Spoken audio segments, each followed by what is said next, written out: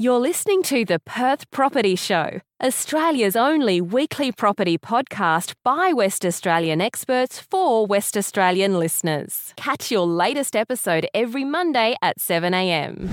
Good morning, everyone. Welcome to the Perth Property Show. My name's Trent Fleskens, your host as always. And this week we are talking about the market. I recognise over the last year or two, this podcast has become more sophisticated in a way, talking about deeper topics that may be relevant to some people, may not be as relevant, might just be me on a crusade, on a soapbox trying to fix problems in our industry. But I had a bit of a reflection, especially after the Q&A session that seemed to do really well a few weeks ago.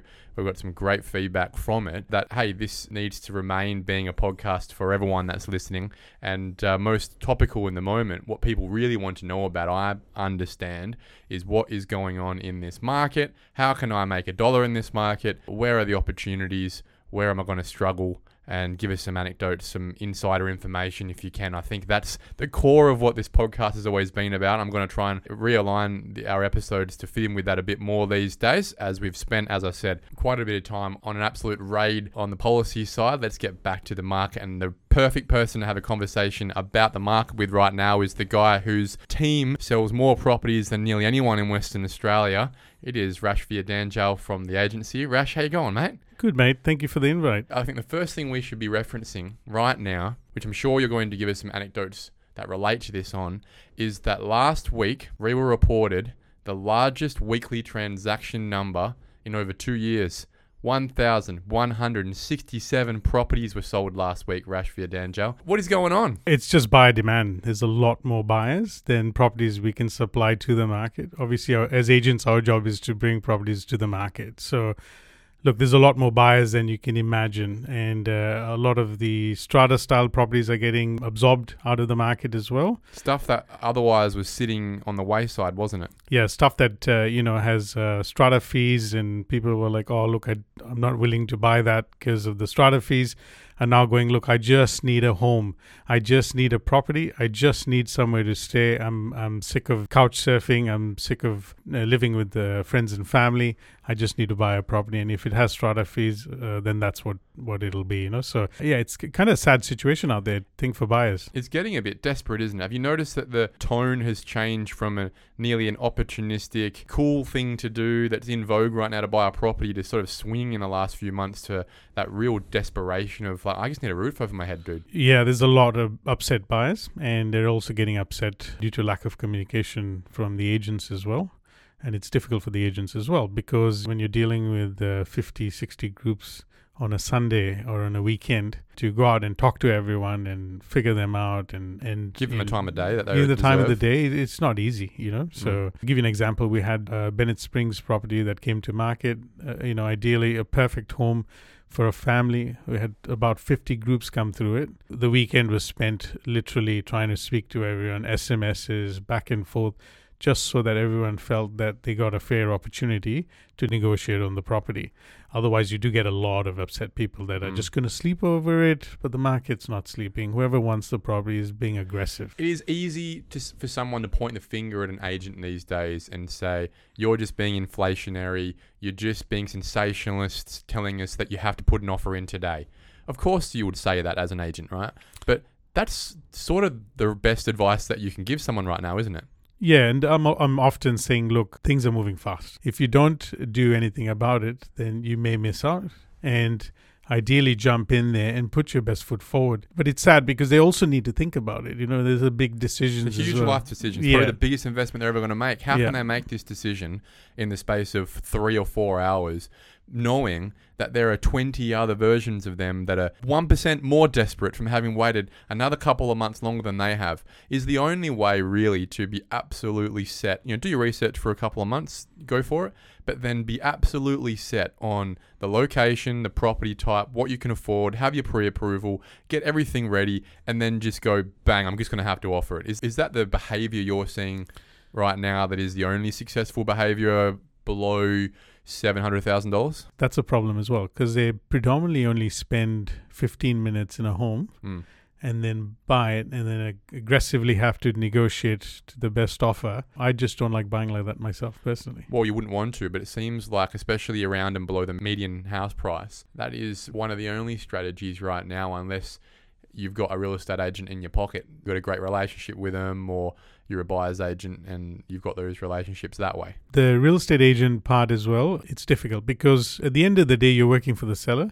You might have a relationship, but ultimately you want to get the best price for the seller. So the more buyers you have, the better off you are. But people need to compete. In this market, even sellers are not taking good offers. Why would you though? If you're in this market, you recognize that most people probably don't have to sell right now. There's probably some people who are feeling the pinch of interest rates and incentivized to sell, or less incentivized to hold as they were before. As landlords especially, they finally see a way out that gives them a bit of profit after holding a property in Perth for 10 to 15 years that they haven't seen pre-COVID, or even in the last up until a year ago, maybe for a lot of these properties. You would expect to start seeing some people in the sales space be more incentivized. But what I would suggest as a seller, and this probably makes your job a little bit harder, Ash, is you shouldn't be taking the first offer or the second or the third.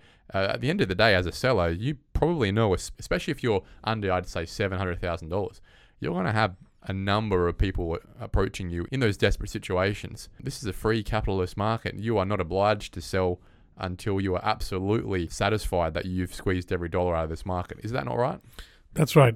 We had one incident recently, and in fact today it's just gone under contract. Seller property owes him $450, and that's what it cost him in Baldivis to home and land package it.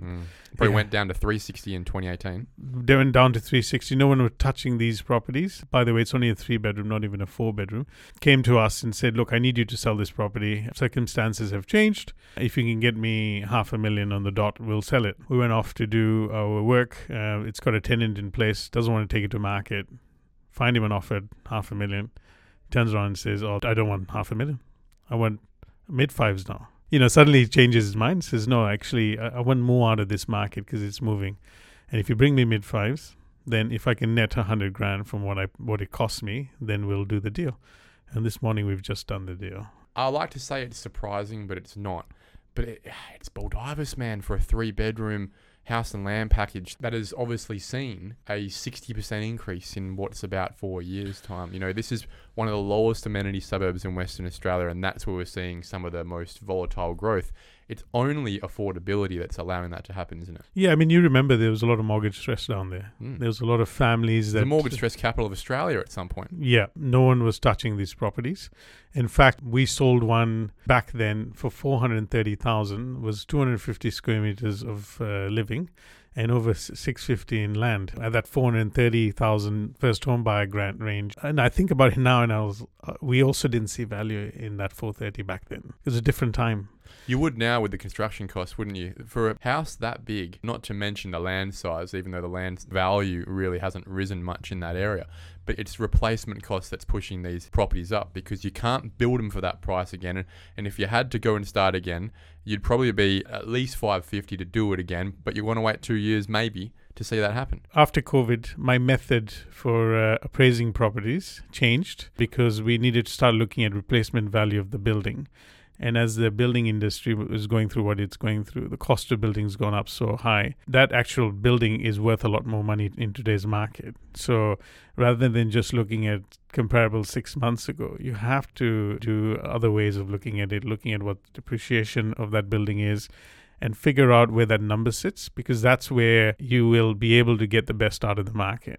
That's the inflection point for when new supply can come on, that replacement cost. And I've spoken about that at length numerous times on this podcast before, giving the example of Karratha and how that sits as well. I guess we can segue then into the amount of properties available, because we're referencing the fact that there's so much demand. So much demand is fine if there is also abundance of supply.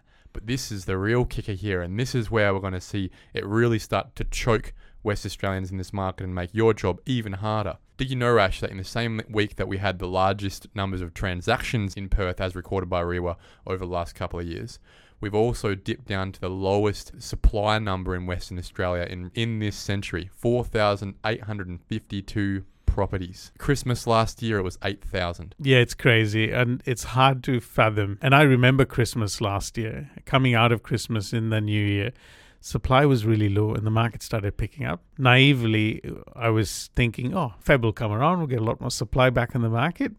And then we saw it dip under 8,000, 7,000, and now under 5,000. This is predominantly the issue. There's not enough supply, and there's not enough supply coming into the market as well. And the population of Perth is increasing. There's a lot more interstate and overseas migration.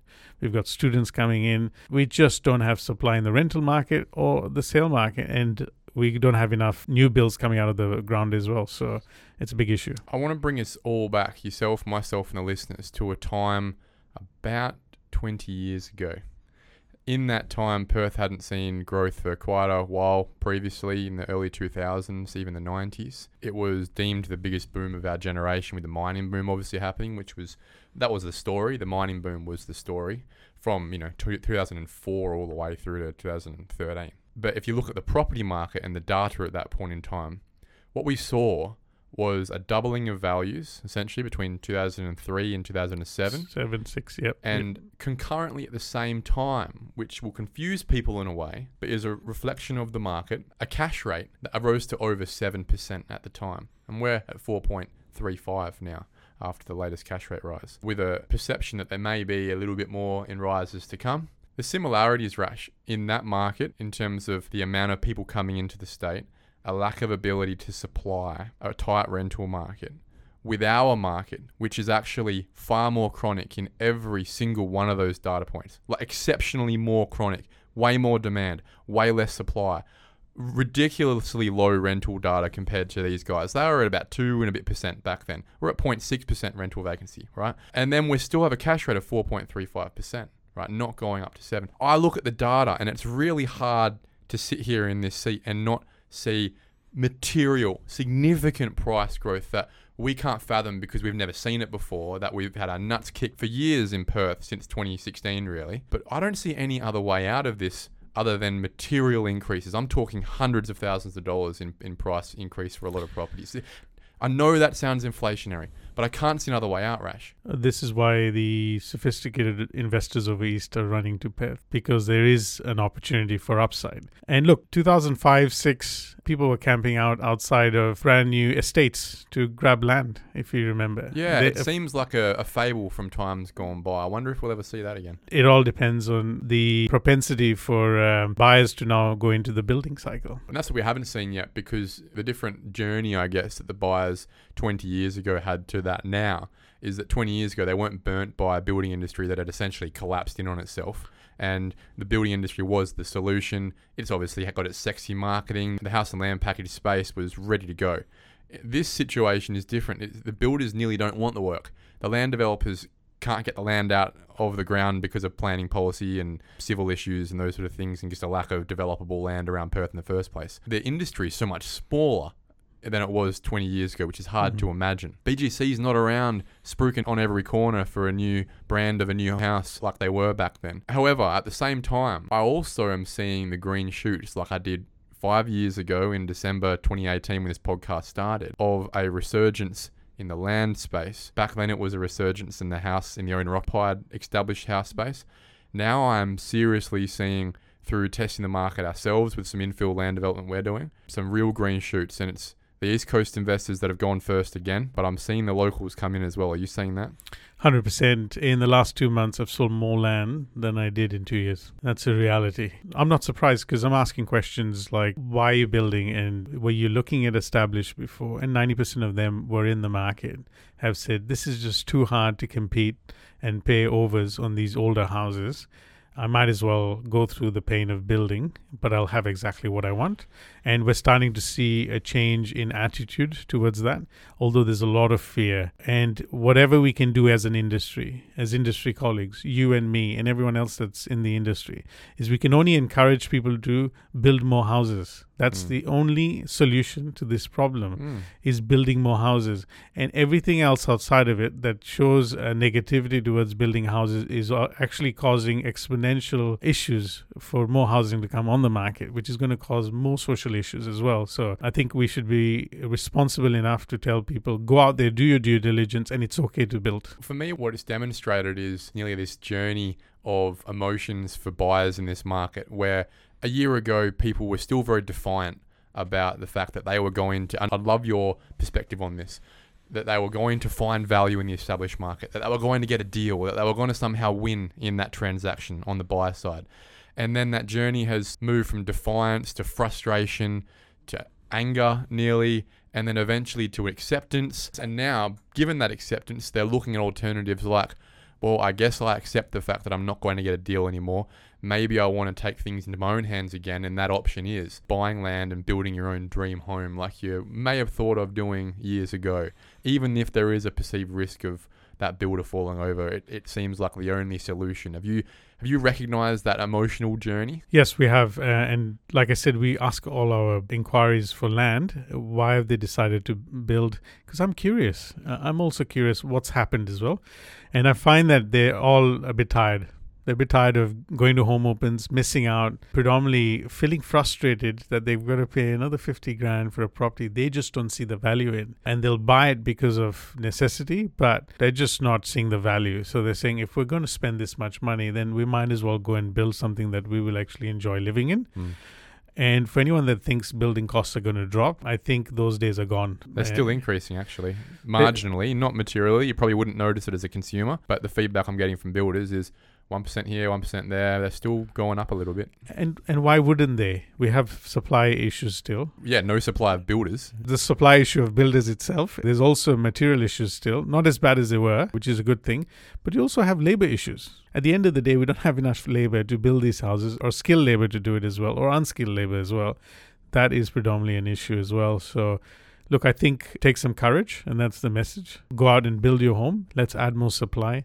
We need some more legacy projects out there. There's one I've seen in Morley that's an apartment's been built purely just for rental, which, you don't see a lot of apartment blocks now, especially all through Perth. But this specifically one's been built as a legacy property for more rentals. So it's good to see those come out of the ground. Let's segue into that rental space for a second, more specifically investment. For me, over the last few years, the advice I would give to clients, to mates, anyone in the industry, if they were looking to sell their property, was to kick your tenant out, give the place a spruce up and stage it, because your best buyer, your buyer who will pay the most, will be an owner-occupier. I think that stayed true for the most part. However, what I've seen recently personally, but also heard anecdotally, is that being a landlord and selling your property as an investment property with the highest rent possible has also opened up a sales channel with the herd from the East Coast, who are paying significant prices for properties that I'm not sure even owner-occupiers would pay. Have you seen a bit of that? We've seen it. And it's funny you use the word herd, because when we came out of our first lockdown, I was running in the office telling everyone, the greener pastures, the grass is greener on this side. Let's see the wildebeest cross the savannah from Tanzania to Kenya. That's the exactly picture. What's happened though. Yeah, and it was amazing. I was like, they're coming, the wildebeests are coming. It's exactly what's happened. They see that it's a much safer place because of COVID, and they see immense value for money. We, on the other hand, don't see immense value for money. We see status quo. Yeah, we see through the rearview mirror what was, isn't today, is not going to be tomorrow. So, we need to just be aware. There's the rest of Australia that sees immense value in the property in Perth, but locally we don't. And because of that, in the rental market, there's a lot of Perth investors that are tired, hurt, and broken from years of no growth that are ready to come out of the market. And the good news is there's investors over east that are ready to purchase these properties with the tenant in place, which helps us socially as well, and are ready to pay a very good pricing based on yield play. We're seeing a lot of these, and we're selling a lot of these as well. Explain the yield play. They look at rental return versus the cost of purchasing the property, and then there's depreciation as well, and tax returns and bits and pieces. They use these modelings in there to make sure that that particular property suits their financial goals. And I use financial goals strategically to answer this question, because this is not their first investment. It might be their 6th, 7th, 8th. We had one that's bought his 23rd investment property, and he's bought 2 in Perth in the last year. So these guys are very sophisticated. They are used to buying interstate, are savvy buyers. They're using buyers agencies that potentially are doing 30, 40, 50 transactions a month. There's a lot of push to buy in Perth at the moment, and Adelaide as well. Have you noticed that the buyer's agents from the East Coast have stopped being the buyer's agent we're used to, that are really negotiating hard and inspecting the properties? Because they're not even over here. They're essentially sourcing agents. I would call them sourcing agents more than a buyer's agent, because really all they're doing is giving access to these East Coast people to a property in Perth, and I'm not seeing them find significant value. And that's, again, that's coming from my Perth perspective, right? When I look at that, I say, geez, they're paying more than anyone else would here. Maybe the perspective is that they're finding value, even though they're paying more than we ever would.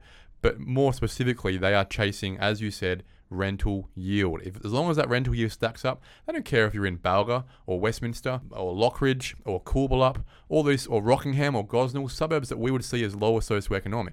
If you're at 7 or 8%, they'll pay whatever they have to for it. They will. And look, I think last year their main focus was buying green title 4-bedroom homes, yeah? And then it moved later in around Christmas time. I noticed they'd started purchasing 3-bedroom green title lots as well. Come into the New Year's, the supply dries up. They started moving into in June, July. We've had a lot of them saying, oh, we'll look at strata now, because there just isn't enough supply. So less choosy. They're less choosy. So they're also changing tact. They understand that the market's shifting. So they need to still supply their clients with good properties. So, the service strata, duplex, triplex subdivision lots have been going, off the shelf this year as well compared to last year. And now we're seeing them come in and deep dive into body corporate and saying, okay, let's buy some properties with strata fees as well. So it's interesting to see that supply issues really changing, not only the local buyers, but also the over East investors really are looking to get in the market. Let's try and find some solutions for people who are listening today. And I would suggest a lot of them are buyers. If someone was trying to buy a property from you, Rash, can you run us through a playbook to give them the best chance that they're going to be successful on that purchase? Very practical solutions if you can. Yeah, sure. I think firstly, they need to be well prepared. Need to be mentally prepared to go and pay the best price possible based on their budget, not what they see in the property, if they want to secure the property. At times, we'll analyze as buyers going through a property and saying, I think it's worth $450, but my budget's $550, and I'm willing to pay $450, but I haven't bought a property in 3 months. So the cost of inaction is higher than them actually taking action. So they need to go in there and look at their budget and say, do I really want this property? And if that's the case, then put everything you've got at it. So a proactive, positive attitude from the start. Correct. You can work with stuff, like they can go through the property. If the kitchen isn't the best, then perhaps it's something you look at down the track in 2 years, So be open-minded to buy something that's not in the best condition, because you might actually buy it at a good price as well, and there'll be less competition in the market. Have your finance in place. Demonstrate to the agents out there that you're pre-approved. Give them your broker's details. Text them through. Does that matter to you? Are you calling a broker? 100%. 100%. If we can't speak to the broker, or we see a little bit of a hesitation from their end to share details, we know where there's smoke, there's fire. And in this market, we don't want to have accepted an offer and the due diligence wasn't done properly, and then we come back on the market. It's a waste of time for you. It's a waste of time, and the seller just has a bad experience, and everyone, even the buyer, has a bad experience. So, just doing that due diligence. Have they been in a job? How long have they been in there? Just asking those good quality discovery questions with them, speaking to their broker, just understanding that they're well prepared. So they need those answers, is what you're telling me. Yeah. Provide those answers, even make the agent's job easy. That, look, he's done my assessment, everything's good, we have a pre-approval, here it is, here's the broker's number, feel free to call him, we've already updated him. Sounds like a job interview. You're making sure that there's no reason why your offer should not be looked at, What about deposit? Do you care if someone offers 10% versus $10,000? Yeah, deposit's also very good, but it's neither here and there if you've got a strong finance. I guess the loan-to-value ratios are very important. So if you've got a 60% loan-to-value ratio versus a 95%, then those are factors that may not go in your favor. So I always say put your best foot forward, because at the end of the day, even the 95% person might be paying the best price and get the loan approved as well. So just don't leave anything in the tank. Are you seeing many cash offers where if you had to put a bet on it, you'd know they're not actually cash? Yeah, we're seeing a few of those. Do you go with them, or do you? Yeah, we still do our due diligence. We're asking, are you paying cash or is it a line of credit? A lot of them are saying, look, our finance is not going to be an issue. So we still ask to speak to the broker that they're doing this. and we're seeing a lot of it. So they're taking the risk It's a perceived risk, as you Yeah. said. And in those scenarios, we want bigger deposits as well. Okay, just Yeah. to make sure that they're not being Correct, yeah. a little bit frivolous. Just like with the tenant space as well, it's often not the highest bidder who's going to be the best tenant. Often that highest bidder has got a really bad track record, and that's why they're the highest bidder. Correct. I think in the buying space, you're obviously going to see similar behaviours, which, as you said, you have to do your due diligence on for the seller. Yes. The other thing, and this is advice that some might not like, is pay a buyer's agent a fee. There's a lot of good buyer's agents in town that are looking for properties for people, and that industry is growing fast. And also, not every buyer's agent is good. You might need to do some homework, but I would recommend, if you are looking for property and you're struggling, then get some help. And if that help is a buyer's agent, or engage some friends and family to go out and look at properties. So we're seeing a lot of that. I can't get out to the home open, but the family is going out there, doing the video walkthroughs, helping each other to buy property. It's good to see people get together and try to do these things to help each other, because they may be at work, and then the home open is not at the time that they can get to the home open. So we're seeing mum and dad come out, best friends come out, and groups of 2 or 3 people coming out to help one person to buy. Just have a good team around you, your broker, a buyer's agent, or a friend or family, or your dad, or someone that has that experience as well and can be a bit more pragmatic when giving you advice, that you can trust them as well. The more resource you have towards buying, the better off you'll be. I want to talk about you for a second. Is your job harder than it was 2 years ago? Everyone would expect that you're killing the pig right now, or most agents are killing the pig because the market's so fervent, right? I think your job's harder. It's a lot harder. There's a lot more 24/7 text messages, calls. I get calls after 10 o'clock at night as well. The phone buzzes, SMSs, wanting to know this, wanting to know that. People are looking for property. We're agents. We're also human beings. We feel for the situations people are in. We feel for the fact that they don't have enough money to buy their property, and that's their best offer. And someone else has grabbed the property.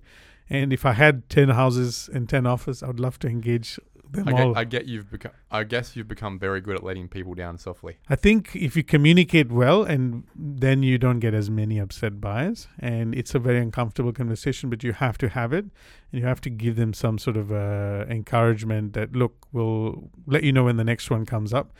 We're doing a lot of stuff internally to keep buyers updated on our upcoming listings, or alert them on our new listings. SMSs are going out. We're just trying to get them to get in front of other properties as well. But it means that we have to go and innovate our business to help the buyers when we work for the sellers as well. But it's also not a good thing if buyers are feeling neglected and they're alienated. They're feeling like, I have buyers come through the properties and saying, oh, that agent was given a little bit of money from the person who owned the property. And I'm like, why do you say that? And I said, just because you've lost the property, that doesn't necessarily mean that's what's happened there. Along the line, someone has gone in there and made it really easy for the owner and the agent to go with their offer. And when these things happen, a lot of people come out and start pointing fingers, Yep. So it is a very uncomfortable thing with buyers at the moment. Sellers as well. A lot of them are buyers that are looking to buy, downsize, upsize, move interstate, or move acreage. There's a lot of difficulty in trying to get listings on the market. Well, let me segue into that. Is a lot of your job these days simply just to get a listing, becoming a buyer's agent for a seller just to get them to sell in the first place? Yeah, there's a lot of work. So I call it reverse engineering everything. You have to think about the end goal for that seller. Where does that seller want to go? And then work backwards. And work backwards all the way to their buyer, because you need to figure out who's the best buyer for this property at the best price in order for us to get that person to the next property. So I was thinking about a property recently where you assisted me. A property where I was looking to buy some acreage north of Perth, and there was a bit of hesitancy from the owners because they had no confidence, even though they had clearly money, but they had no confidence on their ability to find somewhere to move into in the time frame that the settlement would be, which was a matter of many months. It wasn't until you came in and had to sit down with them and gave them some confidence about the options they've got and that you'd be able to look after them to find them that property, that they actually then went and signed the offer to sell the property. It was the seller who wasn't ready to sell, not because of price or terms, but simply because they didn't want to be homeless. And you can understand that. Be comfortable in their house And now they've got to make this change, but there's no other solutions out there. There's no options for them. And it means that we have to do a lot more work to get listings on the market and to solve problems. So we're problem solvers. At the end of the day, we have to look at those solutions. And that means picking up the phone, speaking to other agents and saying, look, I've got this potential clients. I'm not after conjunctional, not after anything. I just want to help them get to where they can get so that I can help them with their property. And then you've got a listing at the end of the day, don't you? Finally. You finally get a listing. And a lot of times they'll go and look at properties, or you'll go and source properties for them, and they don't like the bathroom. There's not enough light in the living room. So there's a lot of time that can get wasted, but it's not wasted, and ultimately it's invested towards them getting a house that they want.